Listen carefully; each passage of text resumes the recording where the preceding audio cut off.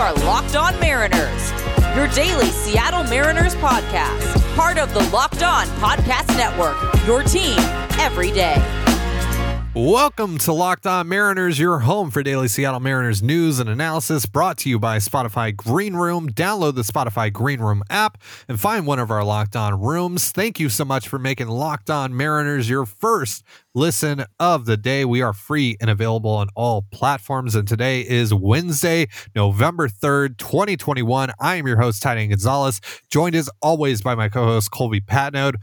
Follow us on Twitter at LO_Mariners. You can follow me at Dane Gonzalez. That's DANEGNZLZ, and Colby at CPAT11. That's CPAT11. And be sure to also check out our Patreon, where we talk about the Mariners even more. Also get into some non-baseball talk twice a week. Big episode dropping for all of our patrons later today.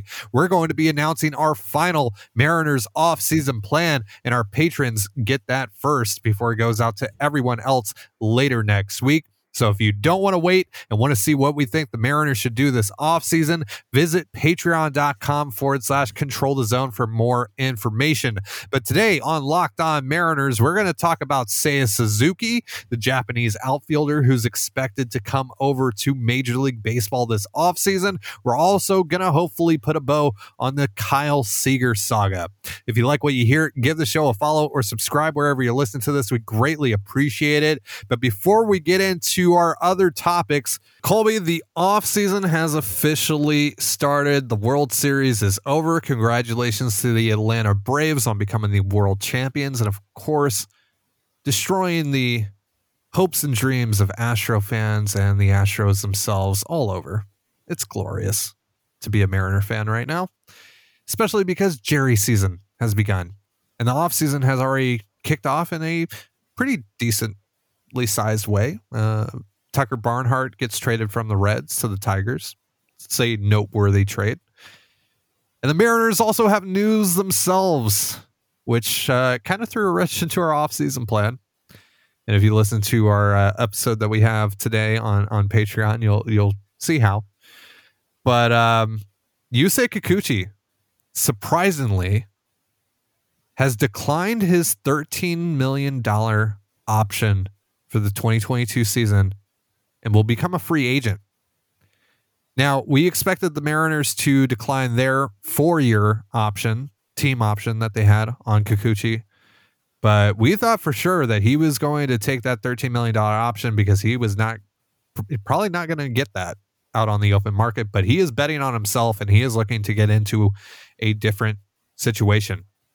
We'll see how that turns out for him. But now the Mariners suddenly have $13 million that they thought they weren't going to have, or at least we didn't think they were going to have. So what's your reaction to this pretty surprising start to the offseason for the Mariners? Annoyance at first because, as you mentioned, our offseason plan that we had just spent weeks trying to build just got crashed about 22 minutes into announcing what our offseason plan was. So that's annoying, but on the surface, like for things that people actually care about, it is a surprise. It's a big surprise, and the Mariners have officially declined their side. So Yusei Kikuchi is going to be a free agent in 5 days. I wouldn't anticipate Seattle putting the qualifying offer on him. I think he'd probably just take that.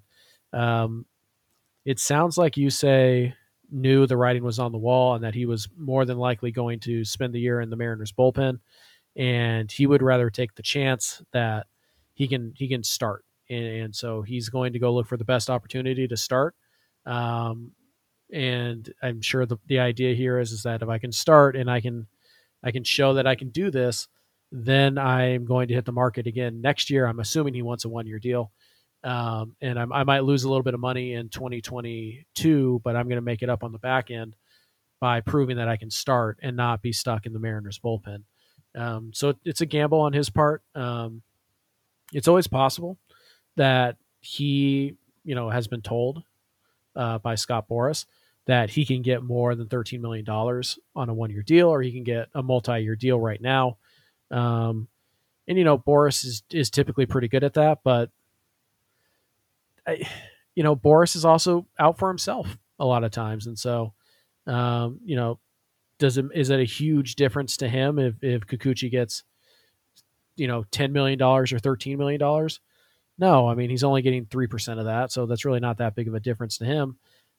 Is it a big difference if, Boris gets 3% of $10 million or 3% of, $35 million on a 3-year deal?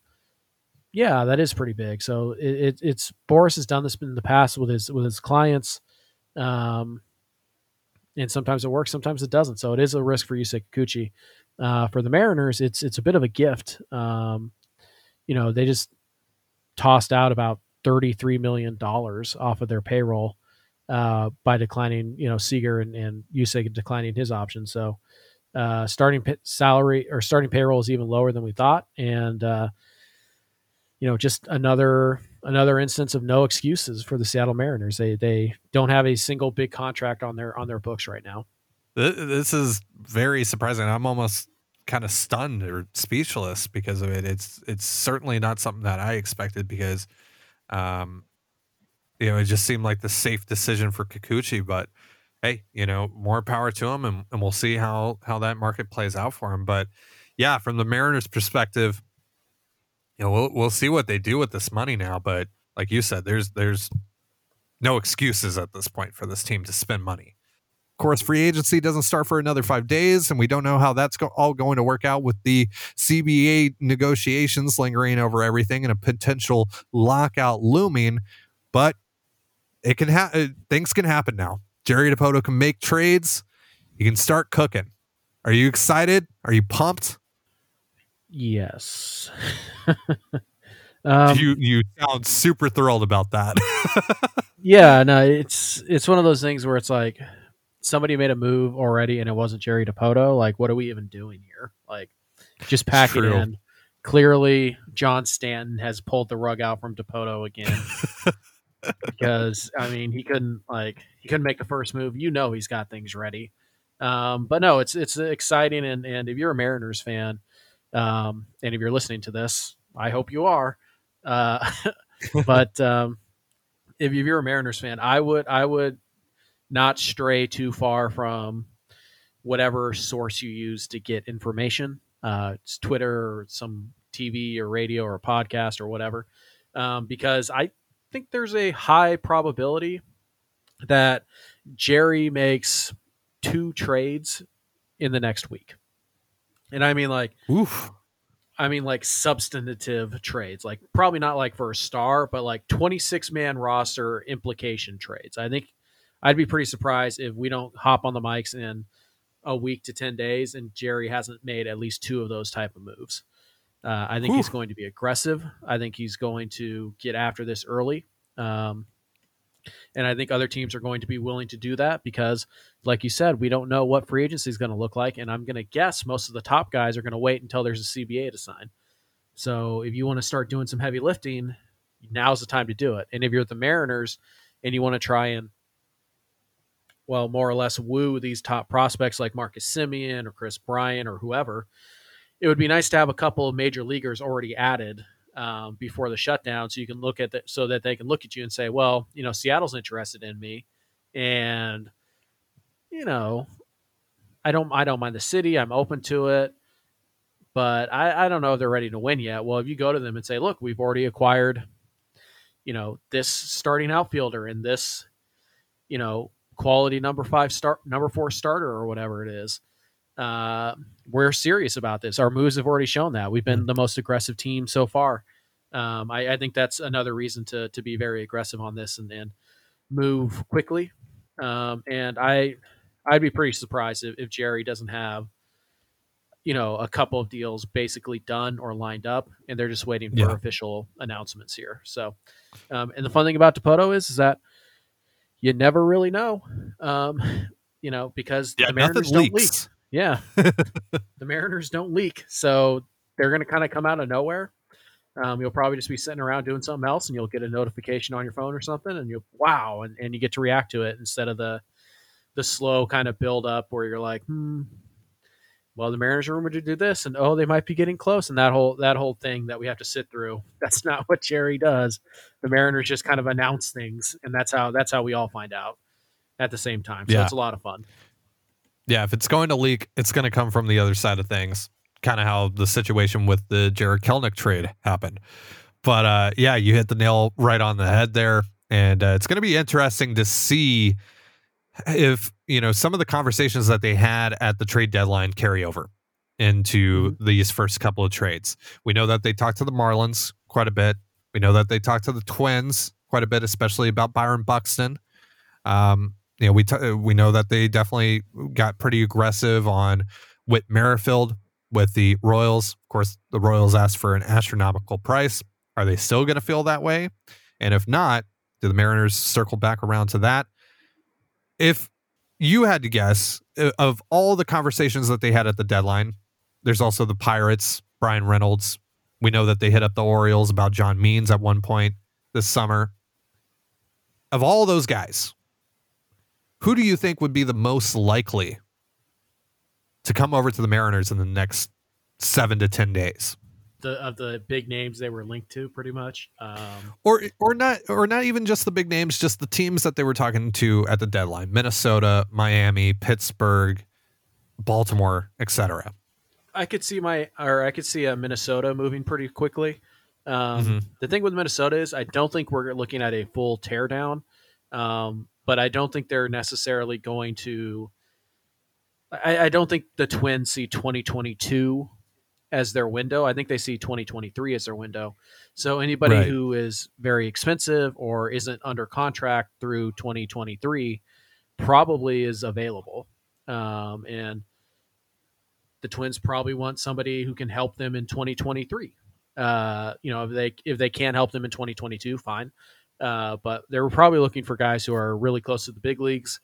The Mariners have a couple of those guys, and the Twins have a couple of guys who fill a lot of needs for the Mariners. So I could see the Twins being a team that Seattle is working with. Also Cleveland. We didn't hear them really attached to Cleveland much at the deadline, but there's some natural fits there with Cleveland as well.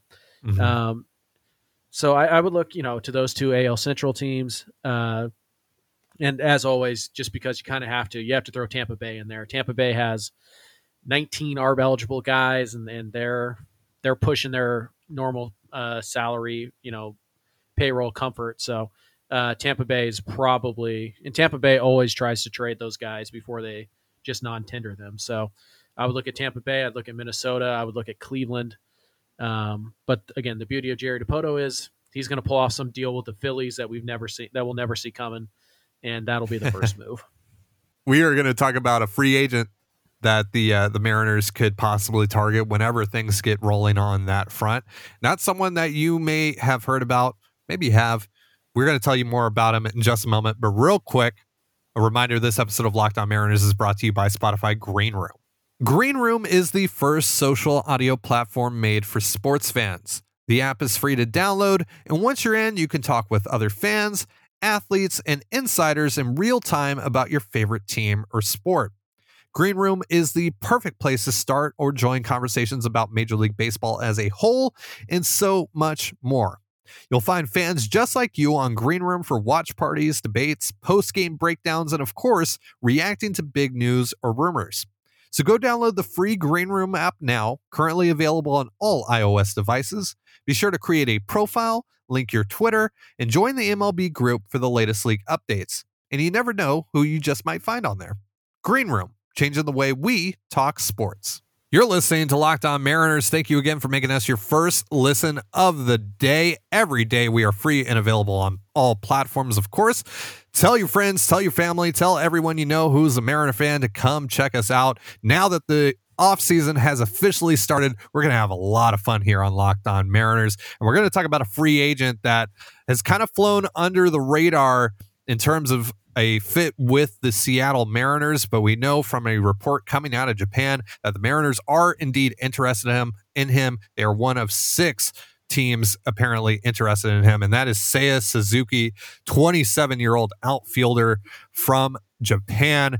This year in the Japan League, he slashed .319, .436, .644 with, let's see here, 38 home runs. 38 home runs. The guy was absolutely marvelous in Japan this year. And he's also on the defensive side of things, a Gold Glove caliber player, at least in Japan. But good glove, still pretty young at 27 years old. He's going to be 27 until August of next year. And it seems like the baseline for his contract is going to be 3 years, $21 million, which may, give or take. We'll see on that. But he's affordable. There's clearly quite a bit of ceiling here. What do you think about the fit with Seiya Suzuki, Colby? I think it's a pretty good fit. I would be hesitant to sign him and just hand him one of the corner outfield spots and not have some assurances. As part of a platoon, or as even acquiring a strong fourth outfielder and just having him just in case. And if Suzuki hits, then fine, you have an outfielder to trade. And if Suzuki doesn't hit, and it's Akiyama or Tsutsugu again, then you just you have a good defender, good base runner, and a guy who's only 27. So there's still plenty of time, and you could send him down to the minors, unless he negotiates that in his contract. I think it's a good fit. I wouldn't build my entire offseason around it or make him one of my big 2 or 3 offensive additions to the lineup. But as at $7 million, if that's really all he's going to get, that's the price you can pay for a pretty good fourth outfielder, and it makes sense. So I'm definitely interested in that. And then there's always the possibility that he comes over and he's really, really good. And if that's the case, great. You just got a great value at $9 million a year. So it's definitely something that I'm interested in, and I'm going to trust Seattle's judgment on this one. If they're interested in him, I think we should be too. And you look at the numbers, they're very good. You kind of read the scouting reports. There's a lot of positive things being said about Suzuki. One of my favorite comps that I've seen on him is AJ Pollock, which is a pretty fun player to have around. So, I'm definitely interested in that.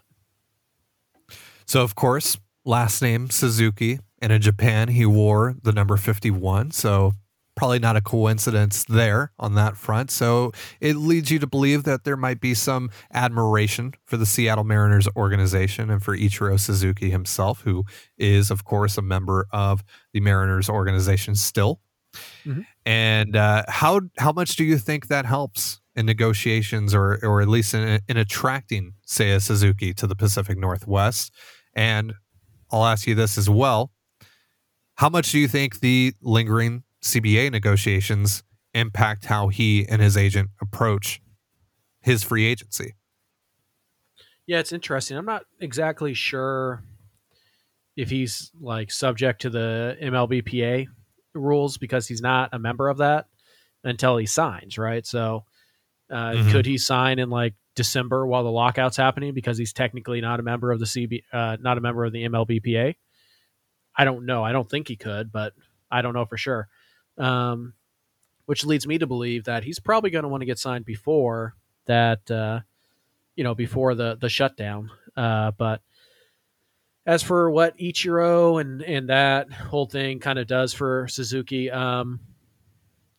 it doesn't hurt, right? It certainly doesn't hurt. And we've heard, when the Mariners brought in Yusei Kikuchi, that he talked glowingly about Ichiro, and that was his guy growing up, and the love he had for Ichiro. So it certainly doesn't hurt, but it's also, I think a lot of times people just throw Seattle in there because they're always interested in the Japanese born players and all that stuff. And it's they've been interested in a lot of them, but Yu Darvish didn't sign in Seattle. Yu Darvish signed in Texas. Masahiro Tanaka signed in New York. So, this idea that Shohei Ohtani. Right. Yeah. Obviously the big one. And so at the end of the day, there appears to be some kind of,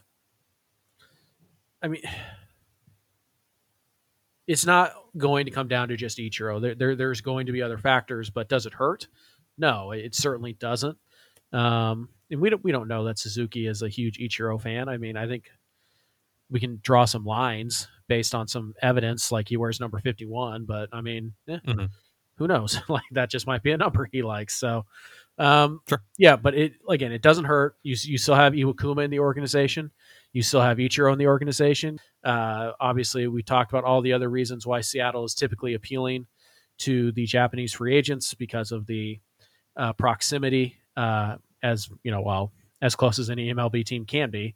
The community and just kind of the overall comfort level of the Mariners integrating Japanese-born players into their roster and into their clubhouse.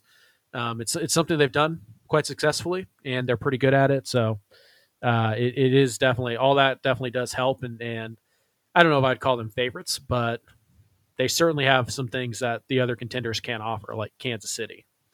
Yeah. So yeah, if it's close and it comes down to the money, then yeah. But I think you also have to remember, you also have to be careful here, is that like maybe Suzuki really admires Ichiro, but maybe he doesn't want to follow in Ichiro's footsteps. You know what I mean? Like maybe he wants to forge his own path, which is something I think Shohei Ohtani talked about how he was kind of wanting to, be his, like, not have to live up to these expectations of other greats in the organization. So maybe Suzuki falls that way. Maybe he doesn't. But I think obviously it doesn't hurt. I'll say that. So playing for Hiroshima last year, he actually walked one more time than he struck out. 87 walks to 86 strikeouts. This guy was control the zone to a T. Yep. So it makes sense why the Mariners would be interested in him. And of course, the offensive numbers are just incredible. The one thing that I am concerned about is how it all fits together, particularly with Kyle Lewis. What does it mean for him? And this is kind of a situation that we've run into with our own offseason plan and considering Suzuki.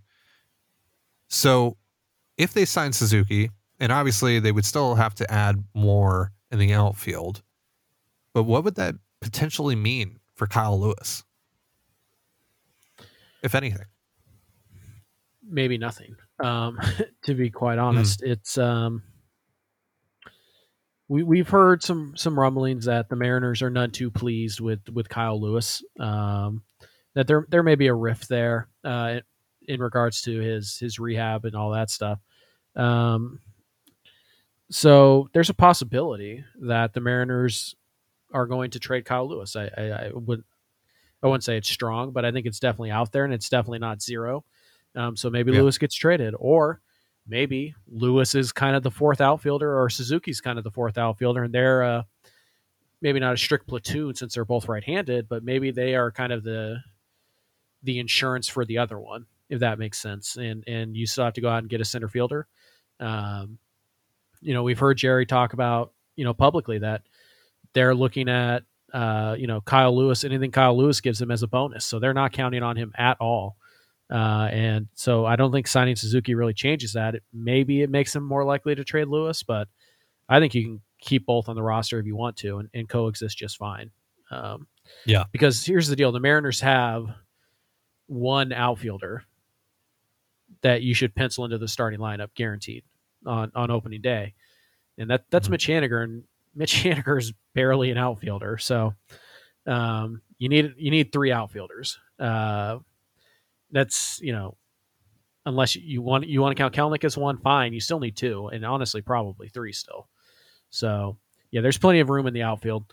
So I don't think it makes that big of a difference. Mm-hmm. All right. So coming up, we are going to be talking about Kyle Seager. He's obviously been a pretty big topic of discussion in the Mariners fandom over the last few days. And we talked about it on Monday, but we want to address it a little bit deeper. And we're going to do that in just a moment. But real quick, a reminder, this episode of Locked On Mariners is brought to you by Built Bar. I love Thanksgiving. All of the good food and treats and plenty of them to go around. But maybe you want a yummy dessert, one that isn't so full of calories and sugar. Well, now is the perfect time to try Built Bar. Built Bar is the new holiday dessert. Feast on something delicious and feel good about it for once. One slice of pie has an upwards of 300 calories, and that's on the low end if you're lucky. Meanwhile, most Built bars are only 130 calories and only 4 grams of sugar with plenty of protein. So replace the coconut cream pie with coconut Built bar, or go for a raspberry Built bar instead of that raspberry pie. There are lots of good flavors to replace any pie or any other unhealthy, fattening, gross dessert. Low calories, low carbs, low fat, high protein, covered in 100% real chocolate. Built is a great option for when you're hungry. And if Thanksgiving isn't coming soon enough, go for a Built bar or two. Share some at your family gatherings. It will make things less awkward, I promise you. Maybe Aunt Betty hasn't even tried a Built bar yet. New surprises all month, limited time flavors arriving at Built.com regularly, so check the site often. And of course, there's nothing like a Built Bar Black Friday, so mark your calendar. Black Friday will be a huge event with all sorts of surprises. So go to Built.com, use promo code LOCKED15, and you'll get 15% off your order. That's LOCKED15 for 15% off your order at Built.com. We're back and better than ever. A new web interface for the start of the basketball season and more props, odds, and lines than ever before. BetOnline remains your number one spot for all the basketball and football action this season. Head to our new updated desktop or mobile website to sign up today and receive your 50% welcome bonus on your first deposit. Just use our promo code LOCKEDON to receive your bonus. From basketball, football, NHL, boxing, and UFC, right to your favorite Vegas casino games, don't wait to take advantage of all the amazing offers available for the 2021 season. BetOnline is the fastest and easiest way to bet on all your favorite sports. BetOnline, where the game starts. So Mariners Twitter is still in a bit of a frenzy over the result of Kyle Seager's option being declined. And the report from Ryan Divish talking about how he was alerted of the decision to decline his option via email, but later it was revealed that the Mariners, of course, had made several attempts to get a hold of him via phone call, via text message, and those attempts were, of course, declined. Still, this has created a quite a bit of a dialogue here in the Mariners fandom, if you will, about the front office, about Kyle Seager. And it's really come down to this point where Mariners fans, at least some of them, believe that you should be taking his side in this situation. Taking either the side of Seager or taking the side of front office. And there's really no gray area. There's no in between. And I personally have said some things about Kyle Seager, about how I've lost some respect for him because of some of the things that I've been told about how he apparently is unvaccinated. And of course, I was also told that he actively tried to convince his teammates not to get the vaccine, which has, of course, a lot of moral issues tied to it. Also has a lot of issues tied to availability being the best ability and how that could disrupt the Mariners season and could put him at a competitive disadvantage. But I also want to make it clear here that I still respect Kyle Seager and what he's been able to do in his 10-year career in Seattle. The guy was one of the few success stories in this organization to actually come up through the organization and be good. That's a rarity for the Seattle Mariners as of late. And he was able to do it. Made All-Star team, Gold Gloves, all that good stuff. But the thing that irritates me here is a fan base that has constantly pounded the table for winning, has complained about the lack of winning in Seattle and a poor use of resources, yet continues to go to bat for a declining player and continues to curse the front office for not wanting to give him $20 million for a declining player. And look, I know that by the metrics, Kyle Seager was quite literally worth $20 million in 2021. But there's a couple problems with that. One, that algorithm is flawed, right? There are plenty of players out there making way less money than Kyle Seager who are better than him. No one with a sub 300 on base percentage should be making $20 million. That's just what it is. And frankly, the Mariners can do better. Secondly, you're banking on him being the player that he was in 2021 and 2022. And that's just not super realistic. And also, there are some pretty big red flags in Kyle Seager's 2021. It was pretty clear the guy sold out for power. He hit the most home runs he's ever hit in a season. He hit the most RBIs that he's hit in a season. And that's great at face value. But again, he was chasing more often. He got on base at a sub 300 clip. That is bad. No matter how much he was slugging, which was only 438. That wasn't even tops on the team, despite having the team lead in home runs. And again, you've seen this time and time again with other veteran players in Seattle. Felix Hernandez, you were handcuffed to that contract when he was pitching no better than a number 5. So I want to finish it off here by saying that, because I've seen Mariners Twitter kind of misconstrue where we're coming from. And I'm talking about where Colby and I specifically are coming from on this.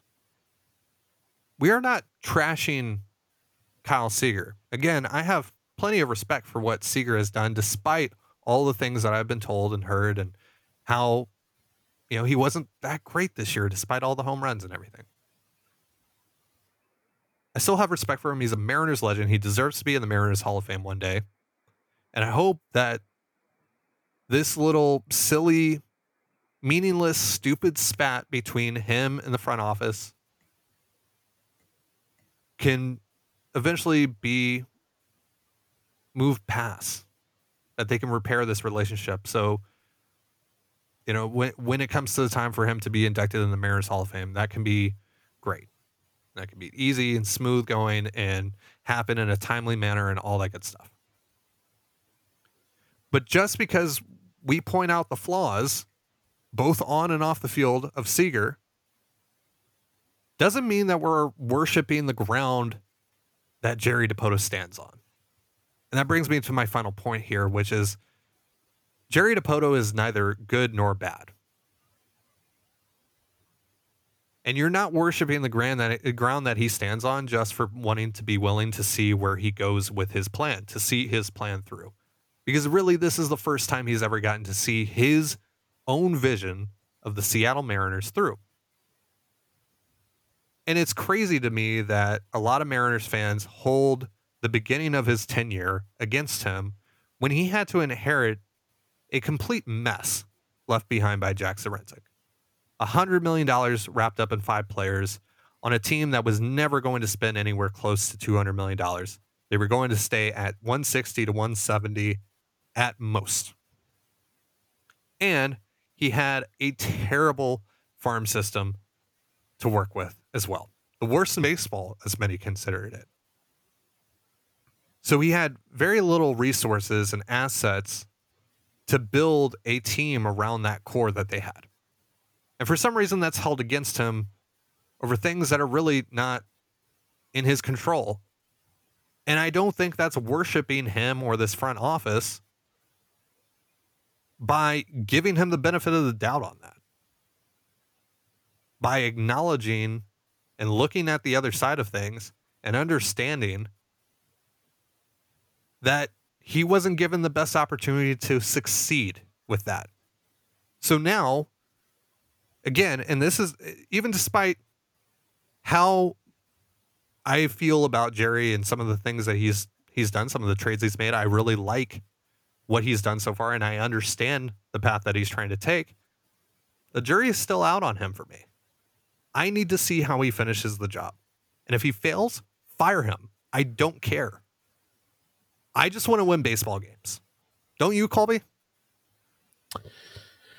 No, I prefer losing to winning. Of course. That would be your response. Losing gives us something to complain about. And I like complaining. The weird thing to me here is that Kyle Seager has very I mean, pointedly pretty much told you exactly how he feels about the Mariners front office, and in particular Jerry Dipoto. He hasn't really tried to hide it, and yet there's a certain percentage of the fan base that won't acknowledge that he was wrong about a lot of things. He was mad that they rebuilt. Well, sorry, Kyle. It was the right thing to do, period. And we're seeing the results of that right now. He was mad that Jerry Dipoto traded his best friend. Well, sorry, Kyle. That made the Mariners better.